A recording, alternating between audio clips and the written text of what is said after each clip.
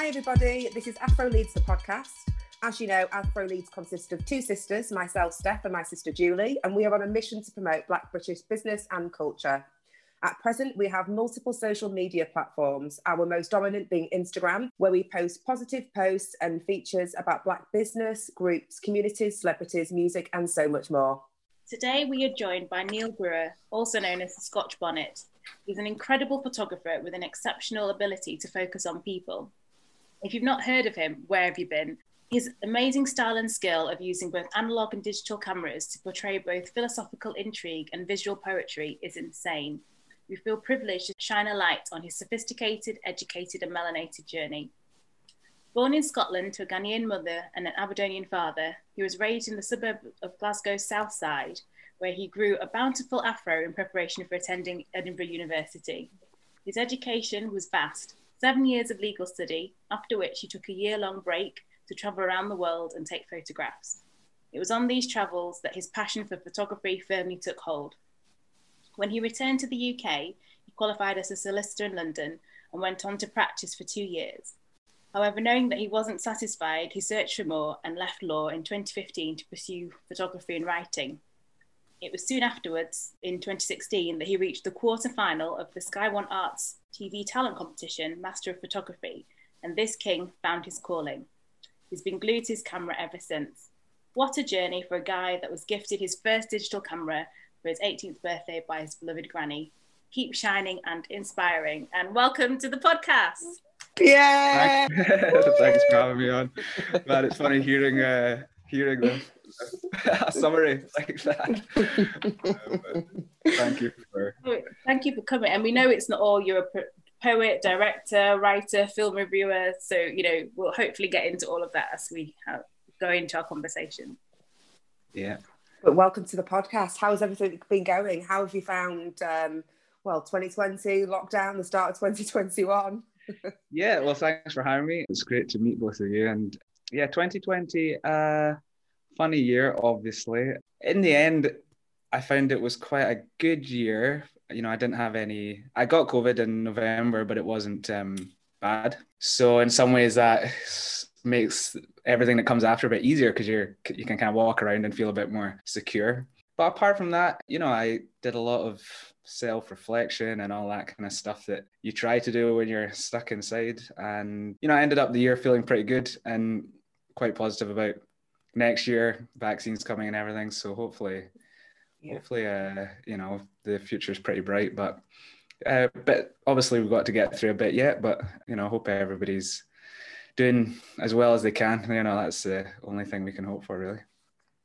Absolutely. No, we're the same. I think it's that mindset. I think every day I just try and think, do you know what, I'm still here, and like you said, the future's looking brighter with the vaccine, etc. But yeah, I'm sorry to hear that you'd caught it last year. That must have been awful for you. But like you say, thankfully it wasn't too serious.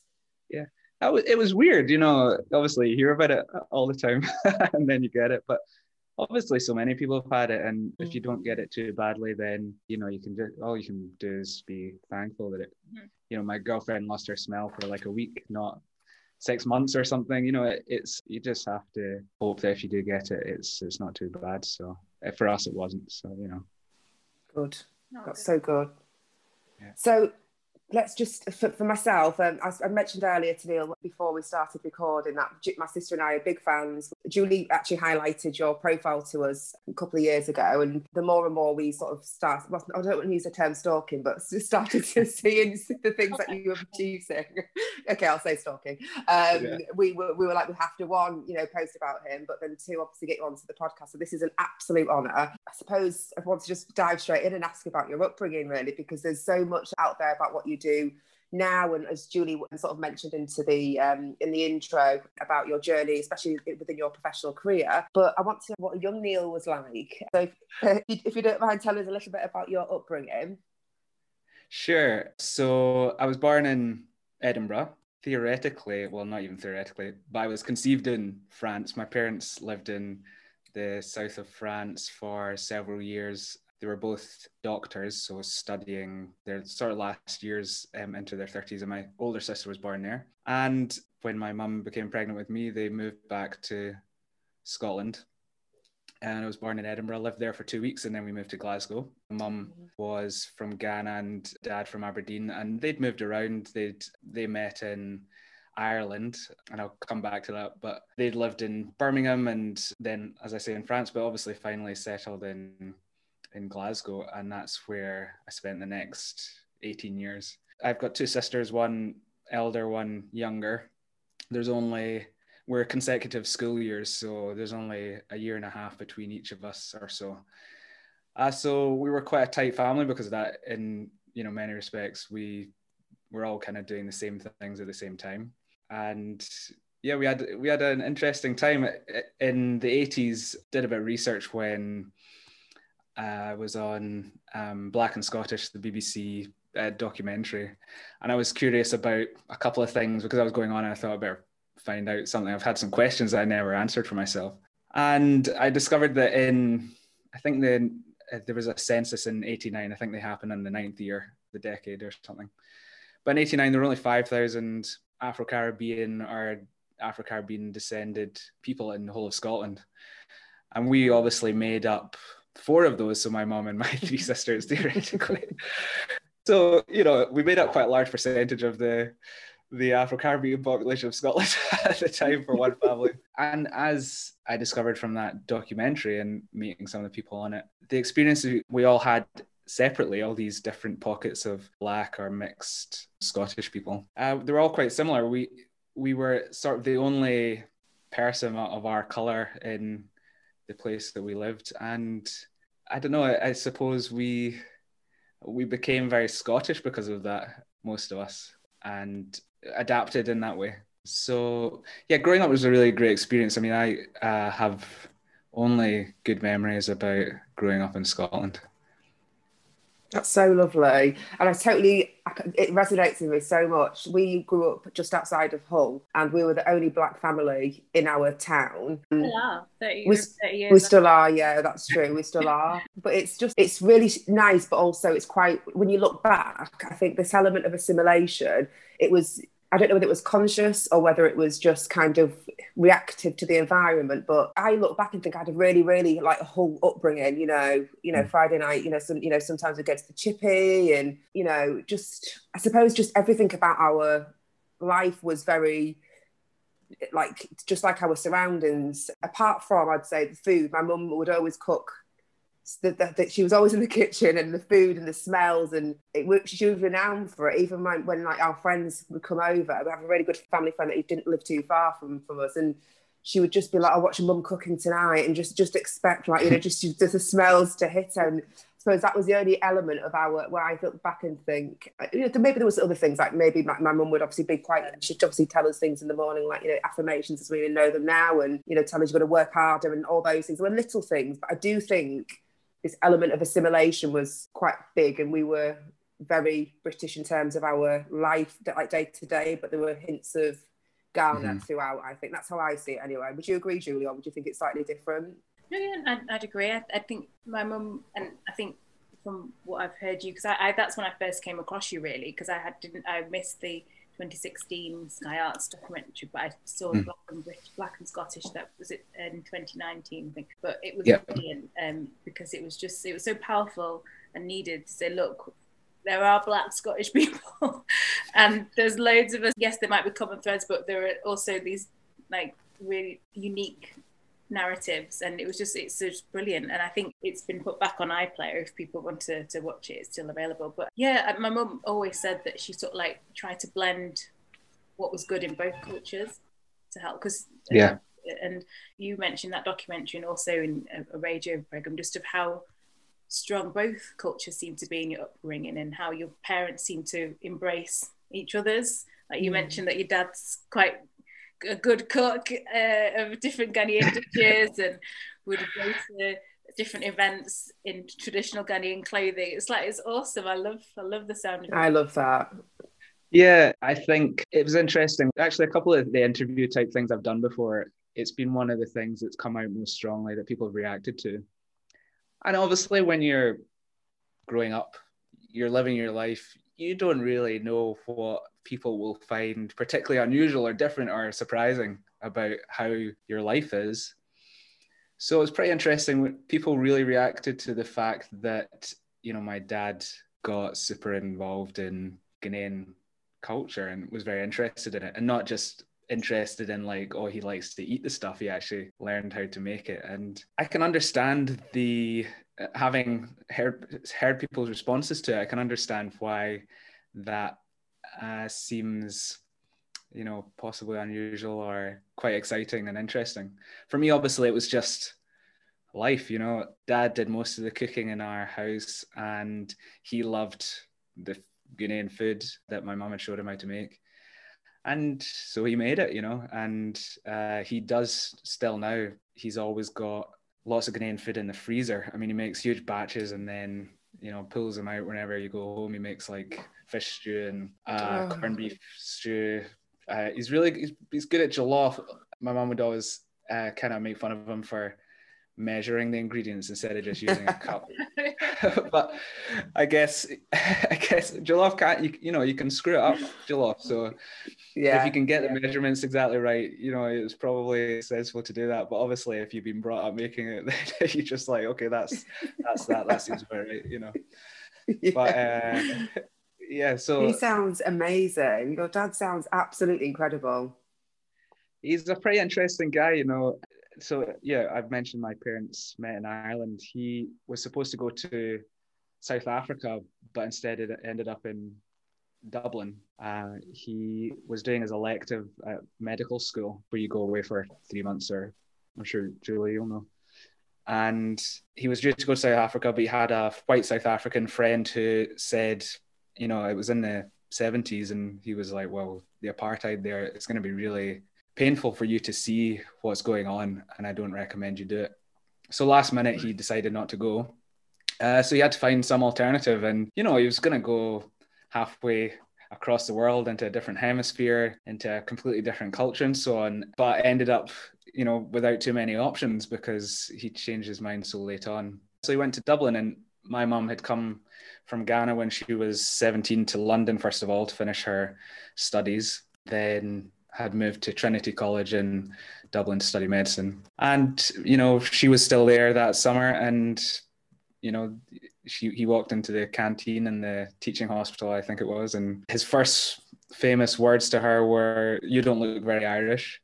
And at the time, my mum, she would have been, I mean, you think of, if I was saying there was 5,000 Scotch, you know, black or Afro-Caribbean people in Scotland in the 80s, you can imagine in the 70s what it was like. But funnily, she developed a bit of an Irish accent, and at the time the phone operator you had to say your surname or your name to be put through, and she used to joke about having an Irish surname and so on, or having Irish grandparents or something because she had an Irish accent. So I guess, you know, looking back then, if you think my mum was 17, 18 when she moved to first the UK or the British Isles and Ireland, then this sort of process of assimilating culture started very early for her.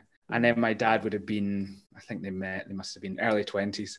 And it's funny now, you know, I'm 35, and obviously when you're growing up, you don't really know what it means. Being 20 something seems quite old. Like when your parents met and they say like, oh, we're 24 or whatever, you're like, whoa, that seems like ages away. But now if I look back to when I was that age, you think, wow, you know, meeting under those circumstances, you know, my dad won't have met too many non-white people in his life, or certainly African descended people up to that point. But yeah, they, you know, fell for each other very quickly, and I guess the rest is history. I love that. Yeah. I love that out of like possible disappointment of not going to South Africa, like something so beautiful came out of it. Like that's just karma, isn't it? That's just destiny. I think that's good. I believe in all that stuff as well. People get really annoyed because I'm so into it was meant to be, but yeah, that was definitely meant to be. If there ever was anything that was meant to be, that's amazing. Yeah, a lot of irony as well that he was supposed to go to an African country. Yeah. And would have met tons of African people and South Africans and so on, black people, but he ended up going to Ireland and meeting like the one. The one.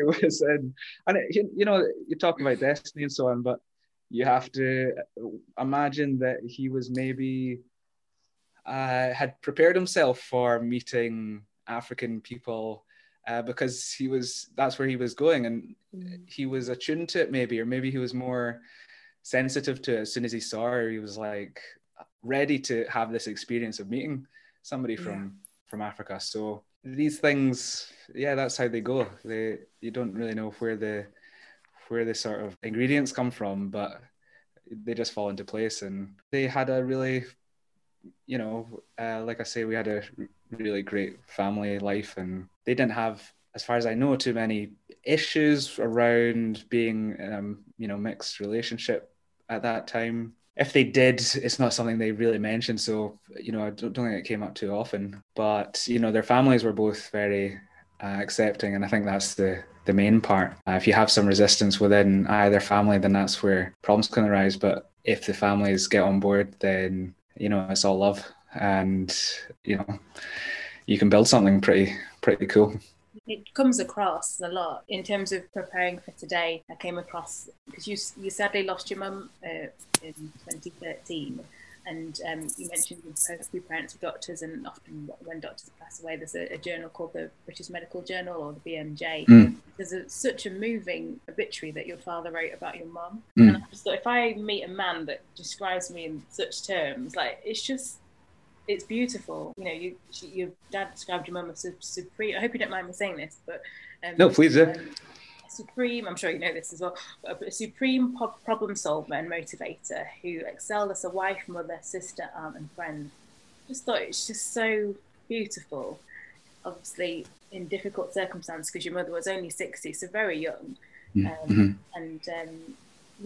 So it's nice that you grew up in such a loving environment with fully embracing all parts of each other's identity, and that was maybe, do you think that helped shape your identity and your kind of grounding in that? Because you're very clear that you're Ghanaian, Scottish, or you have a special term for, not Scottish, because you've been in Aberdonian, so what is it that you say? Aberdonian. That's it. I came up with that. Tiger Woods said he was Calvinesian or something at some point, and he mixed, because he's got a lot of different heritages, Tiger Woods. I thought it was quite funny.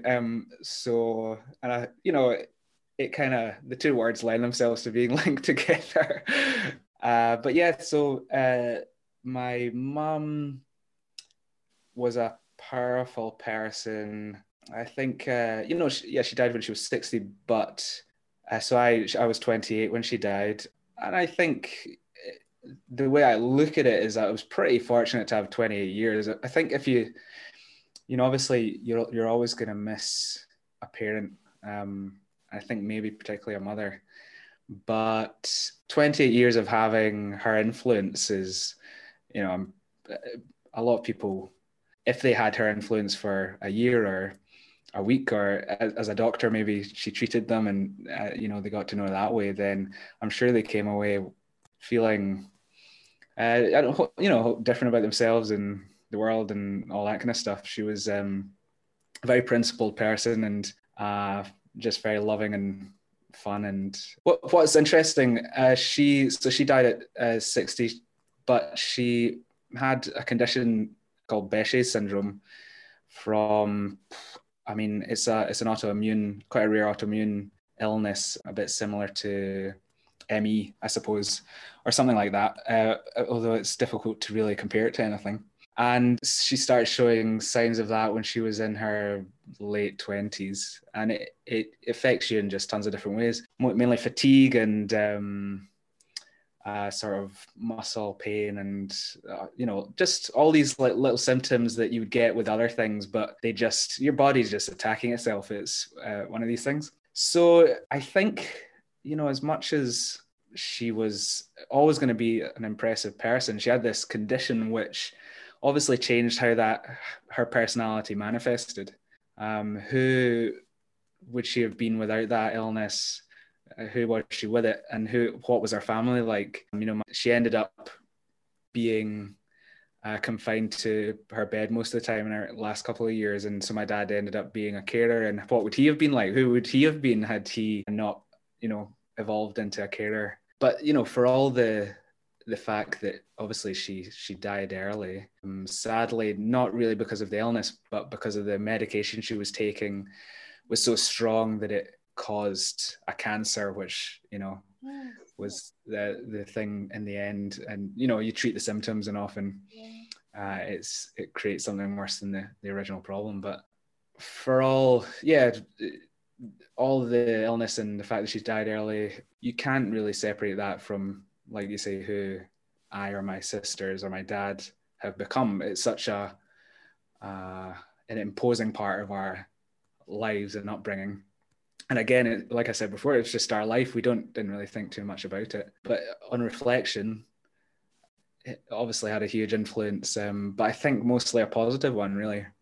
Sometimes these challenges can help you to become, you know, more of yourself, or fulfill more of your potential, wherever it is. And you just hope that if you have to confront these kind of things, then that's what it ends up doing for you. So in our case, I think, you know, the way our mum raised us, I think she gave us all the tools we needed, preparation for the fact that she might not live till, you know, she was in her 90s or something. And it meant that even though she's not still here, she, you know, very much still is, because we're such an embodiment of the teachings that she gave us. You know, it was very, very potent education we got from her. Well, I think it speaks volumes. You said she came here when she was 17. Was she here on her own? She was here on her own. Her dad died just after she came as well. So, and he was in a car accident. So he was very young. And then there was like you'll know, sort of the civil unrest in Ghana that went on in the 70s. So her mum had to move to, I think she went to Liberia. And they basically weren't in touch anymore. And, you know, our siblings started coming to the UK as well to study and so on. And it was, she similarly, I suppose, you know, lost her dad at a young age. And maybe that's why she was so keen to sort of, the way she educated us was maybe with that in mind, that you have to, as early as possible, develop a sense of self and a sense of self-sufficiency and so on, so that, because you never know what's going to happen. And yeah, so when she came over, she was the eldest of 6. So, you know, did a lot of looking after her siblings as well after that point. So that's, I mean, yeah, she sounds incredible. And, you know, to have a family, and she specialised in gastroenterology, so really kind of demanding speciality. And yeah, she sounds like an amazing, incredible woman, and it sounds like a blessing to have her as a mum. Yeah, so it's great that you've got that influence, and she said it will live on because it lives on in you. Yeah. And I love also how you have shared that your father or your family have started up a foundation in her name. So that's the Dr. Nana. Is it? Sorry. Dr. Nana, yeah. And you set up a maternity hospital in rural Ghana. Was that a shared dream that your parents wanted to do together, and then your dad's gone on and done it in her memory? Not really. He retired just a year before she died. Dad is a public health doctor, and he was, you know, very prominent in the Scottish public health scene and still writes papers and so on. So I think he felt young to be retiring. He was kind of retiring partly to spend more time with mum, and obviously she died shortly after. So he still had a lot of energy left and a lot to give. And he wanted to maintain his relationship with Ghana, which, you know, I suppose speaks volumes about how his relationship was with mum and how they integrated their lives.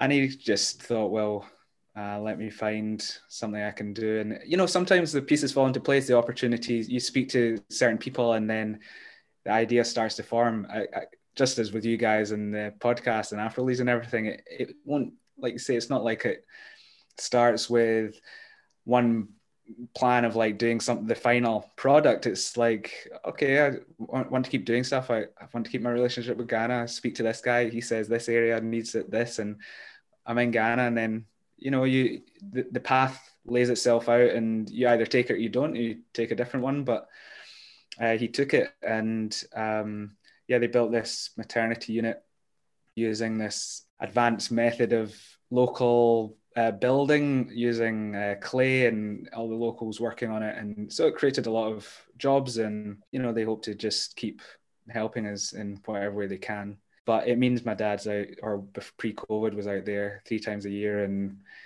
he's been there way more times than I have now. He's been there. My mum didn't go back to Ghana for something like 20 something odd years after she came across for the first time. And then between then and when she died, she went back a handful of times. But my dad's been there now. He's there all the time. So does he speak Tree or any other Ghanaian? No, it's funny. He speaks French fluently, as did my mum, because they both lived there. And he has a knack for Latin languages, so he speaks Spanish pretty well, and for a while spoke German, but I don't know how his German is these days. But when my mum was trying to teach him Fante, so we're Fantes, he just, the difference between Latin languages and Ghanaian languages is very much language based on the nuance of sound and the Ghanaian tonal, So he just couldn't really wrap his head around that part of things, which was always the subject of a lot of fun when he tried to, he just could ever just get the way it was to sound. So all the family found it really funny when he was trying to speak Fante. But do you and your sisters speak Fante? No, we, when we were younger, we would have understood it. I don't know if you're the same, but we getting told off was always the easiest thing to understand. Yeah, absolutely. Certain things in Tree perfectly. I'm trying to learn, but my teacher laughs at me because I can say the insults, and I know when I'm yeah, so we could do that part. And I went when I was 24, I think, or 25. I went to teach in Ghana for a few months, and wow. I found that I was teaching near Kumasi, so they were speaking Tree there rather than Fante, and the differences are subtle but quite specific in how you pronounce things. But I found, I suppose, when you're young and you pick up a native language like that, and then you don't speak it, you're predisposed to hearing it. So by the time I was 3 months there, by the time I was leaving, I was quite getting into the flow of particularly understanding it, but also speaking it, trying not to take on too much of a Tree accent, because I don't want my family to think I was switching over. But it's a really cool language, and all the Ghanaian languages, 52 of them, or 53 or 54, however many. I was always fascinated by that as a kid. First time I heard that, I was like, well, what do you mean everybody speaks English, but they all speak one of 54 other languages? Yeah. 2 or 3 other ones, because like Tree, most people speak Tree, but then they'll have Era, Ga, whatever, as well. It's amazing. So it puts us to shame in terms of like language. Yeah, definitely. I also think I took it for granted because my mum, obviously, I think my mum speaks about 4 languages, and I used to, especially, and this sounds awful now because I'm so pro languages and pro being yourself, and I'm so proud of my culture, but I used to get so mortified if my mum would speak Ghanaian or Twi in public or with my dad or around my friends. I'd be like, Mum, it'd just be like, can you speak properly? I know that sounds awful. Like, what is properly? It makes me cringe thinking about it now, because I just think, God, she came to the UK, learned English or spoke English, climatised to Yorkshire English, which is even more abstract to the English that she'd learned at school. And she speaks like 4 languages as well. Like, it's incredible. It should be something or should have been something I celebrated when I was younger. But again, growing up in a seaside town outside of Hull, I was just so like wanting to fit in and be like, just be seen as normal. Like, it was one of I look back and think, I cringe now and think that was my mindset back then, because it's something so powerful. It's such a skill, isn't it? Languages. So yeah, I guess kids, we just want to, we don't want to stand out too much most of the time. You just want, you don't want to give people something that they might use against you as well. And you know that's, as a kid, no matter where you're from, I mean, that's always the case. So it's understandable. But yeah, as you get older, certainly, you know, my cousins, a lot of my cousins, I have a lot of cousins on my mum's side. A lot of them went to school in Ghana. So they sort of were either born or raised primary school, maybe in London or England, and then went to Ghana for high school. So they have a much more developed understanding of the language. And, you know, I do envy their ability to slip into sort of being Ghanaian, let's say.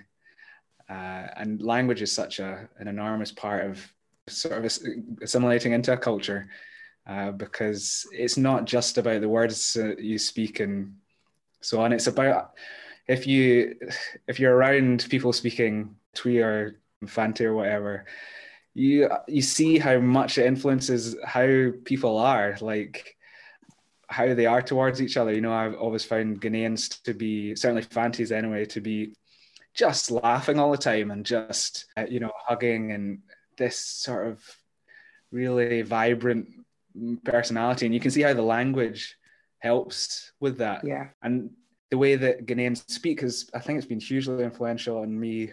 So many proverbs and like turns of phrase and metaphors for life and all this kind of stuff. And obviously that comes from the language and the way people tell stories and so on. So it's not just the words you speak, but the culture is sort of embedded in the language. So if you can learn the language, you unlock the culture, and then you're like, whoa, this is pretty awesome. You know, all this stuff that is in there that you can't really get unless you have the code of language. I love that, the code of the language. You make me want to learn Twi now, because I did start and then it just got, like you say, so I speak Spanish. I thought I'd be really good at speaking Twi. That's how cocky I am.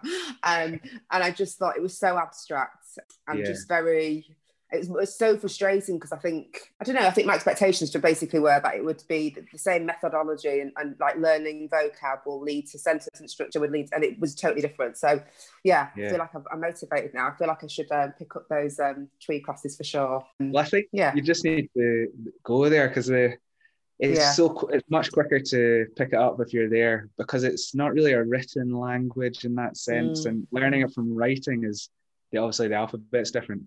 So it's difficult to learn it from a written, like you try to learn a Latin language. It's really just about hearing it and knowing, getting into the pace of it. And it was quite quick to pick up once I was there. And I was hoping that, you know, I'd come back and 10 years later, I'd still feel it. But I guess I don't know. I haven't had any chance to really test it out. But we'll see next time I'm in Ghana, hopefully in the next couple of years, and we'll see if I've got any of it left. I'm sure you will. So a next question for my side is that it's about your work. It's obvious that you've got this skill to capture people and you've got a real interest in people. Where does that skill or that art come from? Because I think most people can use a camera, but not many people could get what you get out of the camera. So what's your process? How do you sort of pull everything together? Yeah, that's a really tricky question. I mean, I suppose the way I see photography is the same way I see writing or any kind of expression, that it is based on trying to understand the world better. You know, that's what I'm trying to do. And the type of photography that I do is mainly street photography type photography. I prefer to call it field photography, because that takes in also, it doesn't have to necessarily have people in it, or it doesn't have to be in a street. It's more about being in any place and trying to work out what does that place mean? How did that place come to be? What can you learn from the thing that you're looking at? And then how can you put it into a frame where you can then express what you're understanding from what you're seeing to somebody else effectively, or even, you know, to remember it for yourself. Can you take a picture that encapsulates some kind of understanding that you're developing from looking at something? I think people are the most interesting aspect of that. But, you know, buildings also, obviously have traces of people in them, and it's interesting to see how people react to around buildings. Or, you know, I've taken pictures in a zoo before with animals, and what does a zoo mean, and what are people like within, what can you learn from what we're doing? You know, what are we all doing? We're all walking around. And during last year, obviously, that I think it's a question that a lot of people are probably asking themselves, like, what is going on? What are we all doing with our lives? What is the world? How do we all function because this virus obviously traveled across everywhere. So yeah, I think the actual fact of taking a photograph to try and express that is almost incidental. When I write, it's about the kind of same thing. Even when I play the violin, and when I play violin, it's probably the same thing there as well. It's a sort of desire to try and understand things because I want to understand myself better, and I think, and how I fit in. And the two things work together. By understanding how other people are, you can obviously take parts of that and try to understand how you can relate to them or who you are. I suppose, yeah, taking pictures in itself, part of it's just, I'd say practice, but more like habit. Like you just, the way I teach photography sometimes, and the way I teach to people is that you should be able to take photographs without a camera. The camera isn't the thing that takes the photograph. If you're walking around and you don't have a camera, then you should be seeing photographs all over the place. It's about how you see the world. It's not really about how you photograph it. And then the trick is obviously to work out how you can see something and then get your hands and body to work quick enough so that you can turn it into a photograph. And that's obviously just practice, but behind that is this desire to try and deconstruct the world a little bit and just see things all the time. And I think that there was a moment or a point where I felt like that happened, where I became a photographer. I didn't feel like one for a long time. And I was a bit uncomfortable with even calling myself that, even when that's what I was doing. But there was a point when I kind of had this realization that that's what I was doing. And I was just seeing photographs everywhere. And, today I walked past a church and I got to a certain point as I was walking past it, and I was like, that is the angle I would take the photograph at. And then I kept walking, and then the photograph's gone. Right. And you just, I don't know, you guess you impose the way you see the world on the world, and it reflects back at you, and it changes how you see the world every photograph you take. And you just go through this process. You're walking around and seeing pictures, and then you hopefully take a camera and try and convey that to other people, so that they can kind of experience that in the way that you do, but without having to develop the skill of taking the photos or being in the place that you are at that moment. That's amazing. I've never heard anybody talk or explain it like that. That's clearly the world, isn't it? I think when you hear other creatives, it's like I've heard Pharrell Williams talk about how he creates music, and he sees shapes, like he hears sounds but associated with shapes and colour. But that's fascinating, and that's you, and that's unique. And like you're just walking past and the picture just come to you. The composition of it that's amazing. I think the uniqueness that you mentioned, that's I think that's, in terms of photography or writing or any form of expression, that's what you have to find. That's what I tell people. Often people are like, well, how can I take photos like that? And well, you don't really want to take photos like that. You want to take photos like however you take photos, because potentially what you're taking photos of should be unique. I want to know how you see the world. I want to take like 5 people and put them in the same square mile and see what they come back with. And if they come back with the same stuff, you're like, well, that's just what's kind of there. But what is your interpretation of that? What's interesting about it? And everybody is unique, and it does lend itself to developing like a life philosophy from it if you approach it that way. And it changes your life. It changes everything. And it's probably why I left law, having studied for that length of time and so on. I think, you know, you could look at it as being not a waste so much, but just a strange decision. I think a lot of people did when I decided to leave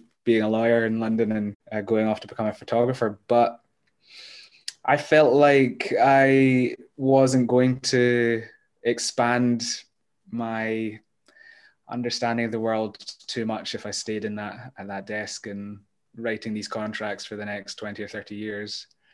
And I wanted my life to be what my philosophy was. I wanted it to all be one. I didn't want to have a job and I could find elements of my philosophy in being a lawyer, strangely enough. You know, I was a commercial lawyer, contracts for renewable energy projects and this kind of thing, and other kind of commercial deals and marketing stuff and the legal side of that. But contracts were my favorite part. And I, as much as a lot of people hate sitting down and writing contracts, I really enjoyed the fact that you're basically trying to write a relationship between two people or two parties that's going to last indefinitely, you know, and you sit down with them and you negotiate it. You try and work out psychologically, what do they really want and what do you really want and what needs to be in this relationship document that you're going to agree. And if you have a dispute, how are you going to solve it? And, you know, you're basically writing down the bones of a relationship. And I enjoyed that part. And I enjoyed sitting down with people and working that out and trying to understand what motivated them and so on. But I think there wasn't quite enough humanity in it for me. It does boil down to money a lot of the times or functional things. So, you know, it was one of many reasons I sort of thought, well, if I could do anything, what would I do? And I'd love to be a photographer. Actually, I'd love to be a writer, and then photography was going to be a secondary thing. And then, you know, the path just fell that way and the cards fell that way. And, you know, it ended up being the main thing that I've been doing for the last 5 years. I love how you see the world and how you describe it, because you make the contract sounds really like interesting. Do you know what I mean? Like yeah. And I want to be a lawyer now. I want to do contracts. Oh, careful what you wish for. Yeah, it's fascinating. Yeah, I just love your insights, and I just, because I know you're speaking to us from Bucharest, do you mind me asking what took you over there and what's it like there? And in some ways, I'm very conscious when I travel there's certain places that I don't consider going to as a Black woman or as a single Black woman, things like that. But yeah, are you happy to tell us about it's really interesting. I came here 2017 for the first time to photograph the city. I was just starting to develop my film photography practice, and I decided to go on Skyscanner and just pick the cheapest place to fly to from Glasgow that was I think it was over 500 or over 1,000 miles away or something. And Bucharest, when I was booking it in February, came up, and, you know, I just booked it for 3 weeks in advance, you know. I think there was somewhere else cheaper, but Bucharest had cheaper hotels, so overall the trip was going to be cheaper. And I was like, okay, this is you know, this is going to be a cheap trip, and you're spending money on film and so on. So film photography can become very expensive once you factor all the different costs in and development and so on. So I flew out here. Like you say, I had not had a second thought about Romania maybe in my whole life, other than hearing stuff around Brexit time about, you know, just how backwards the country was and how it was going to ruin, sorry, not Brexit, but when they were joining the EU, there was a lot of talk when Romania and Bulgaria were joining the EU that it was going to, in 2007, it was going to ruin everything. And there were, you know, UKIP people standing at the airport when the 10 Romanians arrived on the first plane, and it was all like talk of gangs and, you know, all this stuff. And, you know, I didn't take that stuff seriously, but if that's the only thing that you've heard, then you're obviously like, well, I'm trying to stay as neutral as possible, but that's the only thing I've heard, so maybe I should be slightly wary. I don't know. But, you know, on the plane, I had no idea. As a photographer, you're quite vulnerable when you're walking around. You're always looking in the direction you're facing. You have, obviously, you put your camera to your eye, you're closing one eye a lot of the time, and you feel quite vulnerable at your back. You're also carrying a camera around, which, you know, if somebody wants to steal it, this is anywhere, you feel a bit of vulnerability. So, you know, I had a bit of additional vulnerability, but I arrived here and I don't know, people, it was, it just wasn't, it was just like anywhere else, I guess. It reminded me a lot of Glasgow in the 90s, the city. It's quite dilapidated in parts. You could say that in some ways Romania is a couple decades behind the UK in terms of, it only came out of communism in 1989 and they're building up a democracy since then. And, I think the country's going places, but I just found it a fascinating place.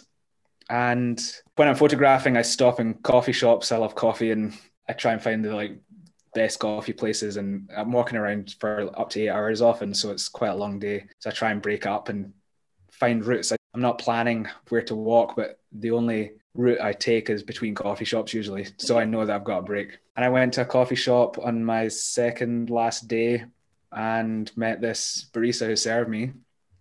And she asked me about my camera. And, we started chatting a little bit. And I had one frame left on the camera to use before I could change the roll. And I wanted to change it while I was sitting down. So I was trying to catch her eye and to just take a picture of her. But she was running around the coffee shop and so on. So, because obviously I found her very attractive. That's, an important part. So I think you know where this is going. But I ended up taking a picture of her colleague. And her colleague, and they were having a cocktail party the next day. Her colleague said, "Oh, if you're in town for a couple of days, why don't you come to this cocktail thing? It's our 4th anniversary, blah, blah, blah." And I said, "Yeah, cool, that's great." So I took a picture of her just to use the roll up. And I was a bit disappointed. But then sometimes when you use a film camera, there's an extra frame you haven't, it might show 38 on the counter, but you roll it forward and it feels like, oh, there's one left. So I rolled the camera forward and there was another frame left. And I was like, okay, well, still can't change the roll. And there's this woman I want to have an interaction with.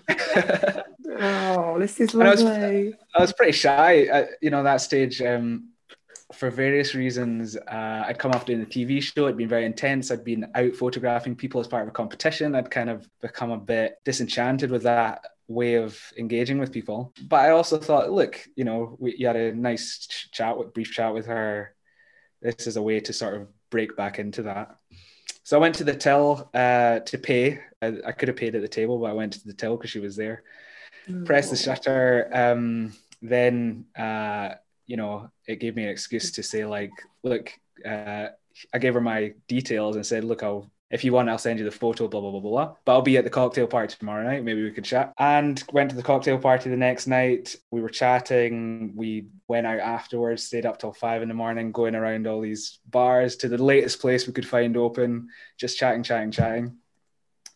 And then a couple months later, I found an excuse to go back to photograph and write about the coffee scene. And then 2 months after that, I took an apartment for a month. At the end of that month, we got a lease for a year. And then at the end of that lease, we took another one somewhere else. And this is 3.5 years later, or nearly 4 years later, still here. So it all happened very fast. And I think the funny part about the story is that the photograph I took of her behind the till, although the camera felt like there was a frame left, there wasn't actually one. So while I took this photo, there was no photo. It was just a click of a camera. There was no photo in the end. So I've always used this as an example of, it's kind of what I was looking for in life, that photography would become, it's not like a job that's separate to who I am. It's actually created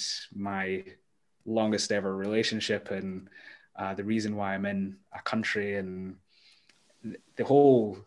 my whole life as it is now was really driven to this point by, first of all, going to there to take photos, then taking a photo of her, and then ending up staying here. And then from here I got some good photos and then started traveling to other cities in Europe, and then traveled to 12 in the end. And ultimately we'll be printing a book hopefully this year. It's supposed to be last year, but just timing wasn't the best of European cities. And I based myself here and traveled around doing that. So it's pretty surprising to me. If you told me 5 years ago, 10 years ago, that I would have ended up in Romania, I wouldn't necessarily have been surprised, but I would have been kind of bemused. I would have been like, really? Okay, well, I can see that, but I don't know what road that's going to take to me to get there. But yeah, so I ended up here, and here I still am. And I was always flying back to the UK to work and so on, but obviously last year that hasn't happened. So I've kind of just, I don't know, become quite comfortable here. I can't stop smiling. I'm like a Cheshire cat. That is the most gorgeous. It's like a fairy tale for the digital age. I'm loving it. How gorgeous is that? It is it's pretty, man. But then hearing how your parents met as well. Yeah, true. Very true. That kind of, like, it's not, in some ways, not surprising at all. It's in the DNA, absolutely. Yeah. Oh, I love that. So you travelled 12 cities across Europe, did you say? Yes, yeah.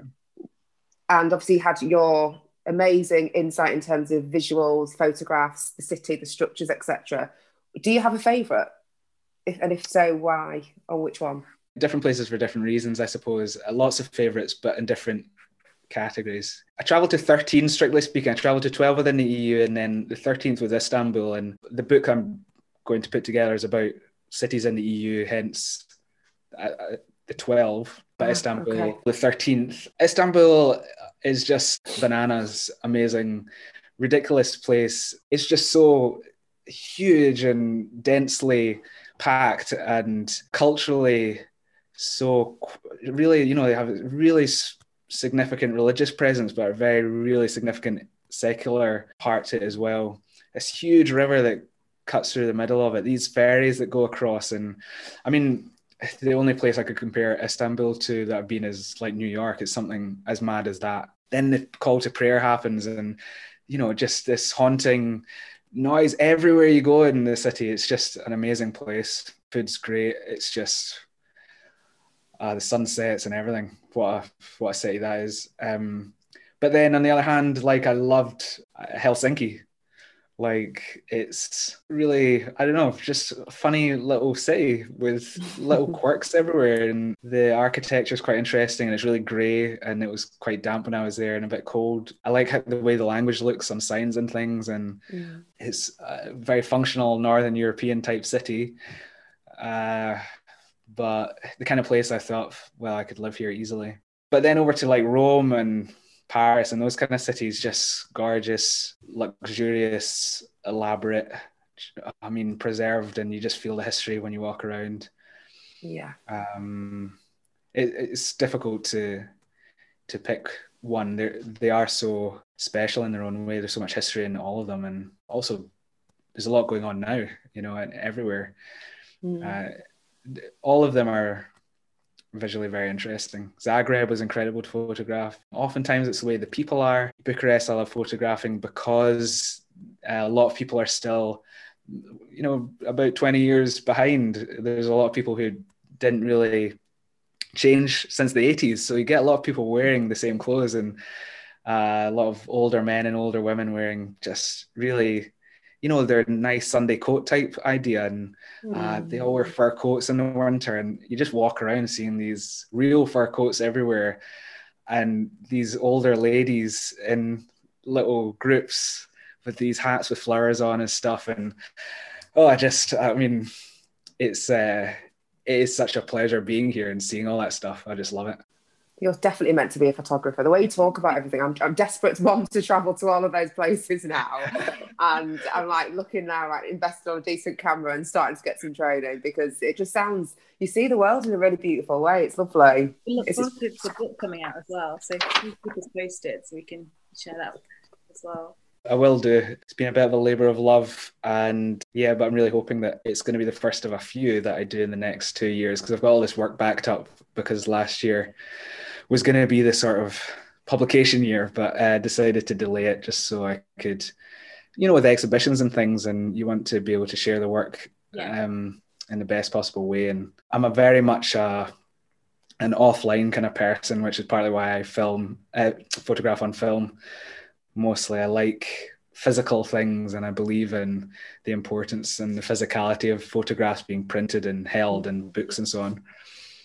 So, I'm very reluctant to do any kind of online exhibitions and that kind of stuff, although I totally see the need for them, but if I can avoid it, then it's part of the whole, the whole experience for me for people to walk into the room and to physically experience the images. Amazing. That sounds super cool. An exhibition. That sounds so, so cool. But no, definitely let us know when the first book is out and we'll definitely push the promo on our channels as well. So I think it's come to the time where we ask the Melanin Magic question, which is, what are your hopes and dreams for Black British culture in the next 5 to 10 years? And do you have any insight or ideas on how we're going to get there? Yeah, this question, I've thought about it a lot. And I think that the next 5 to 10 years is a tricky one. I think the next 5 to 10 years can be explained by my longer term desire, which would be for basically Black British culture not to exist, in the sense that it has become just part of, it's just described as culture, or there's no category delineation between what's Black British, what's British. Even I think for me, the reason I say that is partly being mixed. So I am down the middle, DNA tested, half white, half Black, half Northern European, half West African, like genetically those exact 50-50. There's no sort of great variation. There's maybe 2% Indian or something, but all that little bits that come in. So for me, it's always been a question of what I am and what category am I supposed to fall into. Even being British is another question. I would see myself as Scottish. That's how I think a lot of people see themselves, as Scottish first, or just Scottish full stop. And technically, yes, you're British as well, but delineating all these things is I don't know. It's just for some people. I appreciate the need for it as well, because everybody needs things to hold on to. You need identities and ways of describing it, and communities that you can identify with. But I think ultimately, we want race to sort of evaporate into the historical things, so that we can focus on culture, heritage, ideas, in a more sort of nuanced way, a less categorical way. And I think that, how do we get there? I think a lot of that comes from teaching people how to understand themselves better. To say that you don't have to reach being Black British. You can find that that's where you fall into, and that's totally fine. But you want to start with, well, who I am, who my parents were, who my family is. How did I arrive in this? How did I come to be here? Give people better tools to understand that about themselves. And then ultimately, they'll see other people in that way, and you stop seeing this differentiation between these superficial aspects of how people look, let's say, or where they might have any assumption that you have about somebody because of what they look like. And I think, being half Scottish, half Ghanaian. My mum was religious, Methodist Christian. My dad was an atheist. I'm sure there's other personality traits that they had that were quite different as well, and so on. So I've grown up with a lot of these separations. So I could never go like, okay, we're a Ghanaian Christian family living in Scotland or something. I couldn't ever find just one thing that I could decide to be without excluding something pretty significant about, say, either of my parents or where I was growing up. If I was to say that I was Black, then where does my dad fit in? I can't just say that I'm Black. Or so so you get to the point of saying, well, I'm not one of anything. I can't categorically say I'm one of anything. And I've been through phases of being on both sides. I played violin since I was 6, but then got into hip hop in a pretty big way when I was in my teens. And what were people expecting of me at school? Say, like, I had cornrows, and then I'd get up and play the violin. It's not, I then I had to understand how those different parts of me fitted. And I think it can be hard in the short term because you do maybe feel a bit alone. But as you get older, I've found it's been really beneficial to feel incredibly comfortable with who I am, with who other people are, trying to see and understand, not trying to say somebody is one thing or another, just trying to understand who they are as an individual person. And this way, people can find role models wherever they want to find them. They can become folk musicians if they're like, even if they're from some country that never had that style of music or whatever, and they're not categorized as being some kind of like black folk music or something. It's just, I understand as well that all of this is pretty new in this country, say in this country, in the UK, and the mixing these things. And it might, I think by the end of my life, if this was happening more, I'd be pretty happy. That I think kids at school these days, they're already starting to change into this a little bit better. And one of the big reasons for this is because I have 3 nephews and a niece and another nephew on the way this year. And my sisters are both married to white Scottish men. So they're all light skinned, actually. Two of my 3 nephews have red hair and the third one has blonde hair. They've got like my sister's Ghanaian nose, but like they've also got some of her curls and stuff. And that's gorgeous. You know, I look at them and think, what will the world see them as? How will they be able to say, well, I'm a quarter Ghanaian? We're at this point where say mixed relationships and people look like me, say, so you've got it's fairly obvious, you know, it's fairly clear, but we're obviously going to then have a next generation who it's not as obvious. And then what do we do with them? Do we say that they're what are we calling them racially? Without sort of diminishing one part of who they are.